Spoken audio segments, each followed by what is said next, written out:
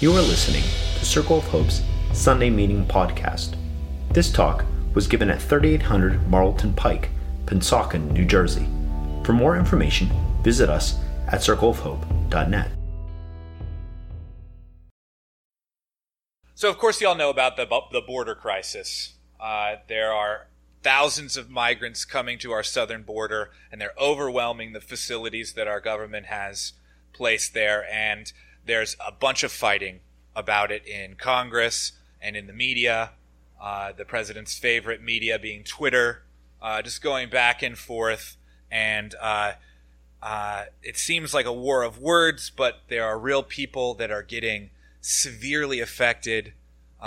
It seems hopelessly wrong. I can't figure it out. And I'm not saying we all have to be on the same page about what the right immigration policy is. My heart is just hurting for those kids that are separated from their parents, and for the parents that are separated from those kids, and the fact that we don't have a just way to house them, while our inefficient asylum courts grind through their bureaucracy, and people are being even killed. You know, the ICE, the Immigration and Customs Enforcement Agency, stopped publishing how many people are dying in their custody. They just don't publish that statistic anymore. What's that about? It's hurting me. So I'm thinking about immigration, and there's this immigration story in the Bible, you know, that I had us going with, this story of Ruth, the migrant who comes from Moab and comes into the land of Israel. And there's a previous migration in that story too. Her mother-in-law, Naomi, goes on a migration to Moab because Naomi's home, Bethlehem, is plagued with famine. There's nothing to eat, so they have to go. In the first two verses of Ruth, it says, "In the days when the judges ruled," which was kind of a lawless time.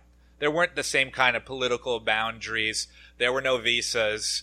It was easy to migrate wherever you needed to go, but it was also a very scary time. Not a whole lot of safety provided by any political structures. So in the days of the judges, there was a famine in the land. So a man from Bethlehem in Judah, together with his wife and 2 sons, went to live for a while in the country of Moab. Here's the migration story. The man's name was Elimelech, his wife's name was Naomi, and the names of his 2 sons were Mahlon and Chilion. I once had 2 fish named Mahlon and Chilion. They were Ephrathites from Bethlehem, Judah, and they went to Moab and lived there. And we'll see soon that the Moabites were the ancient enemies of Israel. The Israelites had to fight their way through Moab to get to the Promised Land. Here, I'll show you a map. So those are the traditional 12 tribes of Israel and the land that they took. That God had promised them. And then down here at the bottom, there's Moab.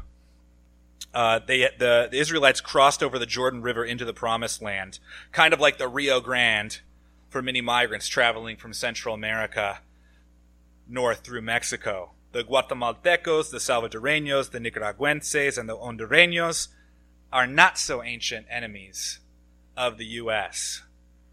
Imperialism has been an active force in very recent history.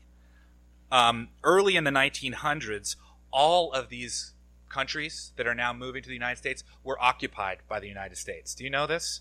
Ever heard of banana republics or the banana wars? It's not just a brand. It's the U.S. enforcing its newly minted doctrine called the Monroe Doctrine. I know I'm doing a history lesson here, but it won't last long. The Monroe Doctrine said no other forces are allowed to be involved in the Western Hemisphere. The United States is taking care of all of this, and if you come and mess with us, we're going to fight you. So, like France came into the Caribbean to collect debt on Panama. They want the Panamanian government owed France money, and so they brought their navy in as a threat. And the U.S. scared them out of there, scared the French all the way out of the whole deal, and then we had the Panama Canal, and we owned it. Like, we literally owned the Panama Canal until 100 years later. This is what we've been doing. The United States has been owning the whole Western Hemisphere. That's what the Monroe Doctrine really is about. Don't mess with us. This is our territory. We're going to exploit these people as we see fit. Here's Teddy Roosevelt, who was really good at creating the Navy that was able to enforce this doctrine all over the Western Hemisphere. In fact, one of the last things he did as president was he sent his new Navy fleet all the way around the world just to show everyone how powerful the United States was. This is the beginning of our militarism. But the project of imperialism was a stated goal. They wrote it out, and they said, this is what we're going to do. And some people were against it. You know, there were the anti-imperialists that didn't like it. But the imperialists won. They said, we're going to control this. We're going to be in charge. Later on, there's even more room for intervention in Central America because the Cold War and the threat of communism. And we destabilized all these countries again. They had only had like 30 years of self-rule, and we're back in there instigating insurgencies because we're picking sides on who's going to win all of their civil wars. We're destabilizing their governments. We are destabilizing the monopoly on violence that the state really should have. And if your government can't say, no, this is the line, if your government can't enforce, no, you can't have that fight over there, then it really has no power. And so it's no surprise that in Honduras, the Salvatruchas and MS-13, those gangs that you hear about sometimes, they run the place. They run whole big parts of the country because we have destabilized their government. So, I think that all sounds a lot like the opening lines of Ruth. Do you see the connection I'm making here? These same countries that were Cold War pawns, that were imperialist pawns, they're just stuck in a whole mess. In the land of the judges. It's like the judges were like gangs kind of ruled the place, you know? And Israel is kind of like Honduras. Got to get out of that place. Let me go to Moab. Maybe they got a little bit better control on what's going on. So that's what Naomi does. She crosses the Rio Grande, the Jordan River, back to Moab, down there, and tries to make a living, and she does. I want you to know the whole story of Ruth, and I can't tell it better than the Bible Project does. Have you guys heard of the Bible Project? It's this great resource. It's a whole 7 minutes, this video, but I want you to watch it because I want you to know about this resource, and I want you to know the story of Ruth because I'm gonna talk about it some more in the context of what we're working with here. So let's watch the whole video, and then I'll be back up. The Book of Ruth. It's a brilliant work of theological art, and it invites us to reflect on the question of how God is involved in the day-to-day joys and hardships of our lives. There are three main characters in the book: Naomi the widow, Ruth the Moabite, and Boaz the Israelite farmer. And their story is told in 4 chapters that are beautifully designed. Let's just dive in and see how this all unfolds. Chapter 1 opens with this line, "In the days when the judges ruled." And it reminds us of the very dark and difficult days from the book of Judges. And here we meet an Israelite family in Bethlehem, struggling to survive through a famine. And so in search of food, they move on to the land of Moab, Israel's ancient enemy. And there the father of the family dies, and the sons marry 2 Moabite women, Ruth and Orpah. And then the sons, they die too. And so they leave only Naomi and these new daughters-in-law. And so Naomi, she has no reason to stay anymore. And so she tells her new daughters-in-law that she's moving back home. And Naomi, she knows that the life of an unmarried foreign widow in Israel is going to be very hard. And so she compels the women to stay behind. Orpah agrees, but Ruth does not. She shows remarkable loyalty to Naomi, and she says, wherever you go, I'm going to go. Your people will become my people, and your God will become my God. And so the two of them return to Israel together. And the chapter concludes with Naomi changing her name to Mara, which means bitter in Hebrew, and she laments her tragic fate. Chapter 2 begins with Naomi and Ruth discussing where they're going to find food.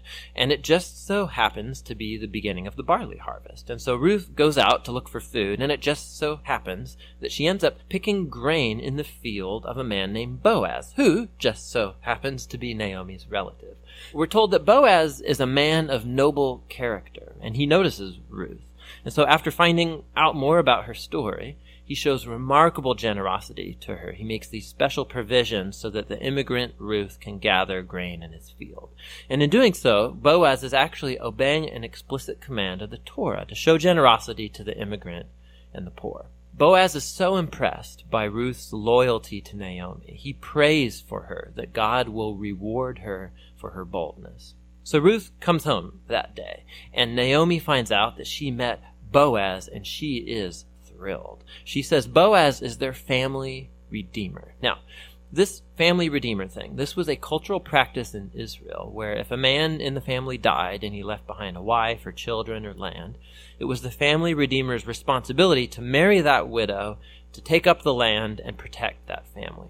So Naomi, she begins to hope that perhaps there might still be a future for her family. Chapter 3 begins with Naomi and Ruth making a plan to get Boaz to notice their situation. So Ruth is going to stop wearing clothes of a grieving widow, and she's going to show signs that she's available to be married. And so Ruth goes to meet Boaz on the farm that night. And as she approaches, Boaz wakes up and he's totally startled. And Ruth makes her intentions very clear. She asks if Boaz will redeem Naomi's family and marry her. Boaz is once again amazed by Ruth's loyalty to Naomi and her family, and he calls Ruth a woman of noble character. It's the same term used to describe the woman of Proverbs 31. So Boaz tells Ruth to wait until the next day, and he will redeem both Ruth and Naomi legally before the town elders. And so the chapter ends with Ruth returning to Naomi, and they marvel together at all of these recent events. In chapter 4, it all comes together.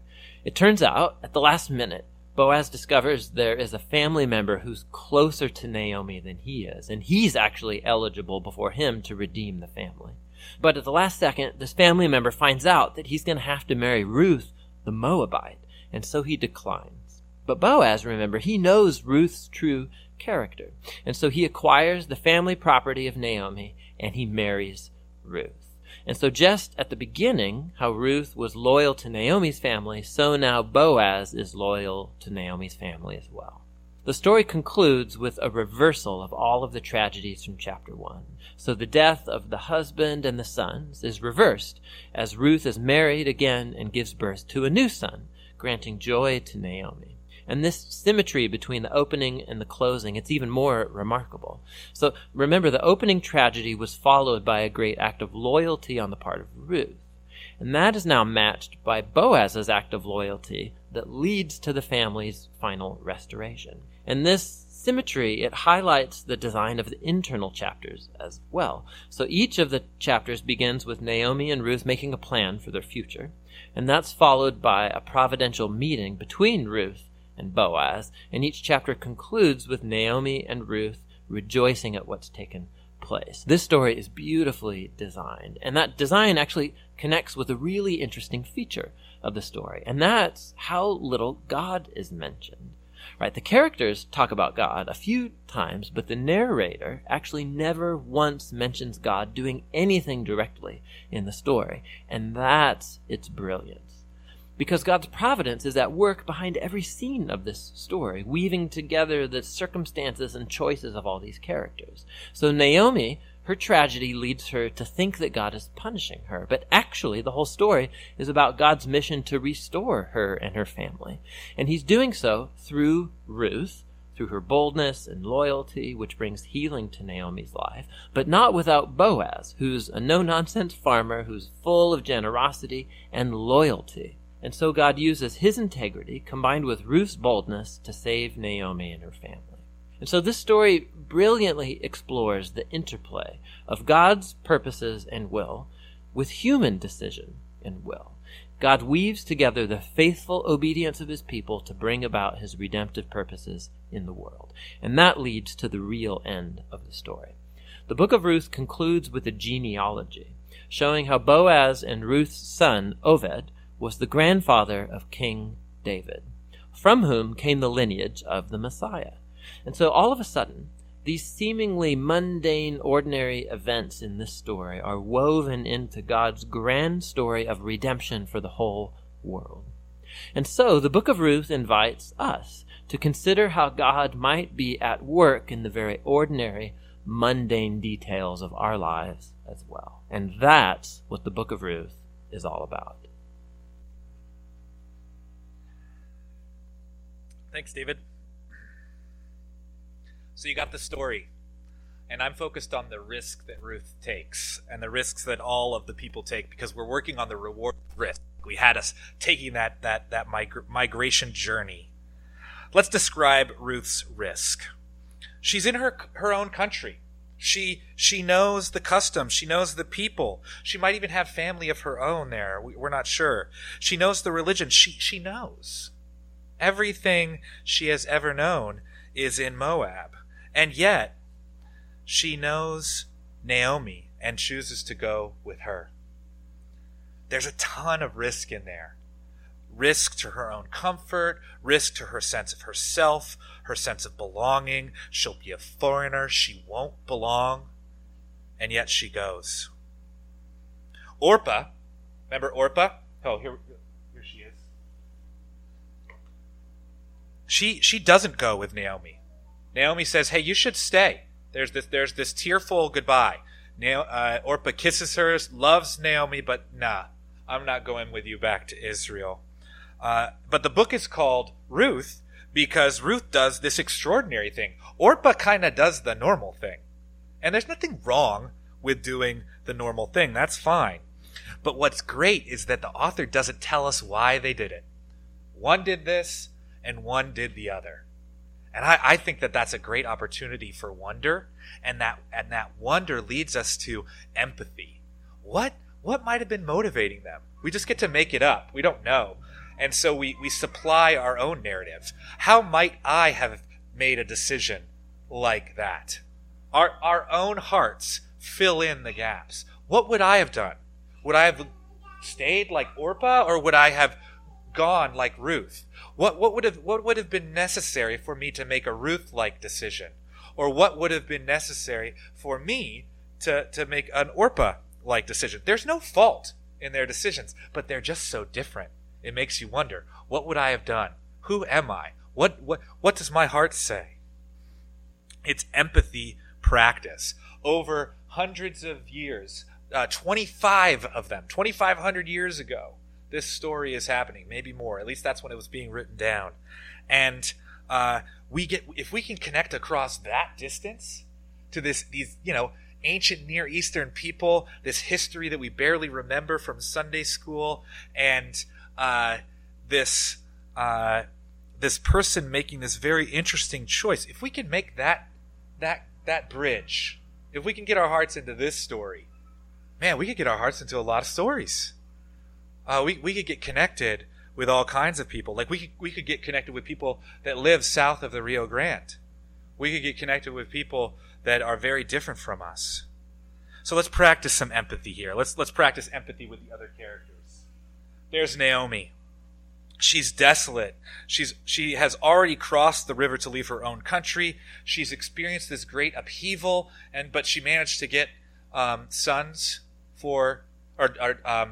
wives for her sons.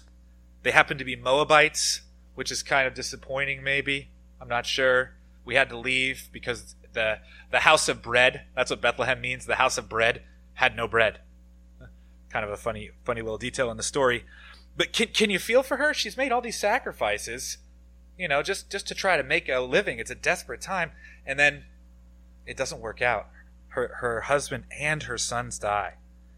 Yeah, you can understand why she might want to change her name to Mara, why she might want to be bitter. Have you ever been in a situation where your name might as well have been bitter? When all hope was lost, when everything you had planned wasn't working out, when there was no bread where there was supposed to be bread, where the thing that sustained you no longer sustained you anymore. If we can get in Naomi's head and heart, we might find our way into our own a little better.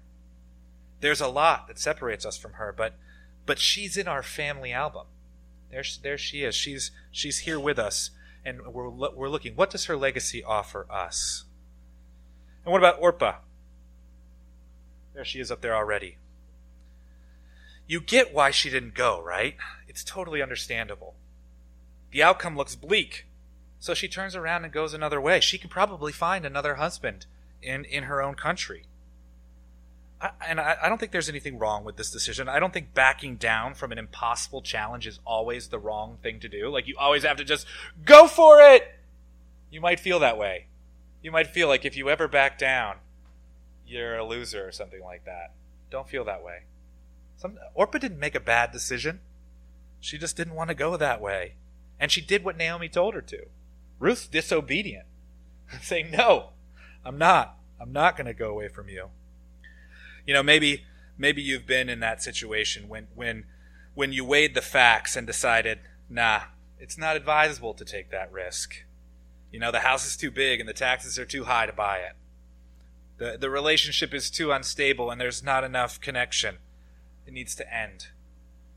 You know, this job is too volatile, too dependent upon variables that are beyond my control. Not enough health care. I better find some more secure employment, even if that job was very exciting and enjoyable. Backing down, it's not always such a bad thing. You can find your way into that situation. How about Boaz? Presumably an older guy. He's a bachelor for whatever reason. And Ruth could have chosen anyone, but she chose him. He's ready to love her. He sees her for who she is, whereas the other kinsman redeemer that's closer in the blood relationship, wait a sec, she's a Moabite? No way. I'm not about that life. But Boaz, there's something about the connection. It's a real love story. You know, there are odds against it, and he makes the connection and gets to participate then in something amazing. And for Israelites, the something amazing, it's always the lineage. It's always, how are we going to get to the king? And for us who come after them many, many hundreds of years later, those kings, that King David, lead us to Jesus. And the original gospel writers thought that connection was very important. We're not so much a people of, not all of us at least, are people of like ancestries where we can repeat our connection to our ancestors going back and back and back. And some of us have even been violently disconnected from our ancestry. And so we couldn't do that even if we wanted to. But for the people of Israel, the story is bigger than just the one person. And the channel of blessing must go on. And Boaz gets to participate in a very important bloodline. That leads me to think about how this empathy practice can get us connected with people who are strange to us today, like the Guatemaltecos and the Hondureños. All of that empathy practice, you know, it's like imagination jujitsu. You know, you're learning the moves to figure out, how am I going to connect? How am I going to bridge the distance between you and me? Person that is strange, person who just walked into my cell, person who just walked into my job, person who has that bumper sticker, person who I don't relate to because they play their music too loud, and it's not the music I like. You know, people who shoot fireworks at 11:30 p.m. and my kids are trying to sleep. You know, there's lots of separations that we're figuring our way. Okay, how am I going to make a connection with this person? How can I find my way into this person's story? How can I feel for them? Because if I can't, nothing's going to change. Nothing will change. One, I'll never have a relationship with them. And we believe in Circle of Hope that it's relationships that change the world. It's our relationship with Jesus revealed right here in his living body that changes everything for us and then changes the world out from that relating, that empathy that we are getting good at. It helps us to have empathy with these migrants that are on the southern border. You know, I've heard some people say, they don't have to be in the concentration camps. They could just turn around. You know, they chose to go into them. And it's just like, wait a second. Can you just do a little bit of empathy here? What father takes his 2-year-old into a river if he's not desperate? I mean, I'm a father. I'm never going to do that. And I'm a reckless father. And I'm confident about my swimming abilities, but I'm not taking my 2-year-old into that river. You know, I can't, he can't turn around. And if you can't feel that, if you just divorce yourself from that person, you're breaking a really important part of who you are. Your humanity isn't made for that. And we, the people of Jesus, we recognize that we're made for it, and then we lean into it. We practice it. Our empathy is strong. It makes us who we are. It's extraordinary empathy.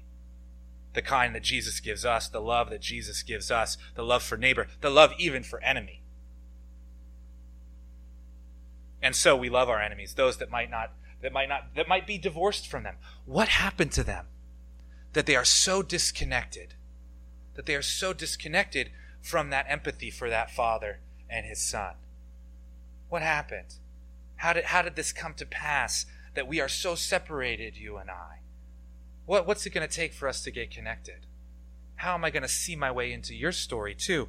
Person who says turn around. Person who says tough tuna. Person who says it is what it is. I get it. It's scary. Your job is not secure. This economy is not blessing everyone. It's blessing only the tippy top. And they're trying to convince us that the tippy top helps us. But I don't see anything better. The rent keeps going up. I'm not so sure I'm going to make the mortgage next month. I get it. I get why you're scared. I get why people that are coming in looking for jobs, the kind of jobs that you do, why that's scary. I get that. And if you're feeling that, I get you. If that's where you're at, that's fine. You know? We're getting in touch with what's going on here. Because all of this empathy practice that we get from going from the ancient story to the people that are different from us today, it's all centered on us, you know? And that's just an acknowledgement of how human beings work. You make all of your decisions from your emotional core. But if we're good at thinking about someone else's emotional core, then we bring up our motivations to the surface and we're thinking about them. Oh, what is it that I do that connects with what they do? And now I can actually see what's driving me around. And I can get good at loving because this added side benefit, I know myself. I know what motivates me. I might even be able to change it. You know, I don't just need to transform other people's. I need to be transformed too. Oh, wow. I really do empathize with some things that I'm not so comfortable empathizing with. I don't want that to be me. All this empathy, very risky, because we don't want to see what's down there. It's much nicer to have it, or I don't know, it's not actually nicer, but somehow it feels nicer to ignore it. I don't have to let all that stuff come up, because I'd prefer to have this kind of black and white narrative. Moabite, Israelite, you know, separate. Way long ago. Now, totally different, not dependent upon anything. Everything started now, you know? No context, just an individual. That would be nice if that actually worked. But I don't think it does. And I think the project that Jesus has given us requires us to repent of any kind of thinking that thinks that everything is now, or that was then, or they are they and not me. Because Jesus came out of the tree of Obed and Jesse. You know, that's the songs we sing at Easter. Jesse is Obed's son. And the tree of Jesse is David. And Jesus is the new David, the King of Kings who comes. And he messes it all up. He just messes it all up. He tells us to love people so extravagantly that we're going to have to change our whole lives. We can't accept the Israelite-Moabite distinction. And isn't it neat that his grandmother was already messing with that? It's not like it's brand new. This is who God is. When we say God never changes, yeah, look for that. It's all over the Old Testament. These glimmers of who God really is. And we get the full picture in Jesus, who tells us that he loved the whole world. God came to love everyone, to make the whole world his family. Whether they accept the story or not, God has died and God is risen for them. All of that separation, Jesus has undone. And now we have to live as if that were true. And it takes this kind of empathy that reading an old story, looking at the old photo album and saying, this is me. These are my people. It does something. It's the practice that we need to get into the hard work of connecting with the people who we are so separated from today, either by rivers, by geopolitical boundaries, by internal political assumptions that we have in our conversations with our friends and family and neighbors. How am I going to get to them? How am I going to get to me? It's all going to take love and practice. So let's pray for that with Ruth. I have adapted the words that she spoke to Naomi as a prayer to God. God, don't urge us to leave you or turn back from you. Where you go, we will go. And where you stay, we will stay. Your people, all the people of the world whom you love, which is all of them, will be our people, and you will be our God. May we know, Lord, that not even death separates us from you, and that promise is for all. In Jesus' name, amen. Thanks for listening to Circle of Hope's Sunday Meeting Podcast. If you want to talk about it or get connected to a cell, you can find one under our Connect dropdown at circleofhope.net.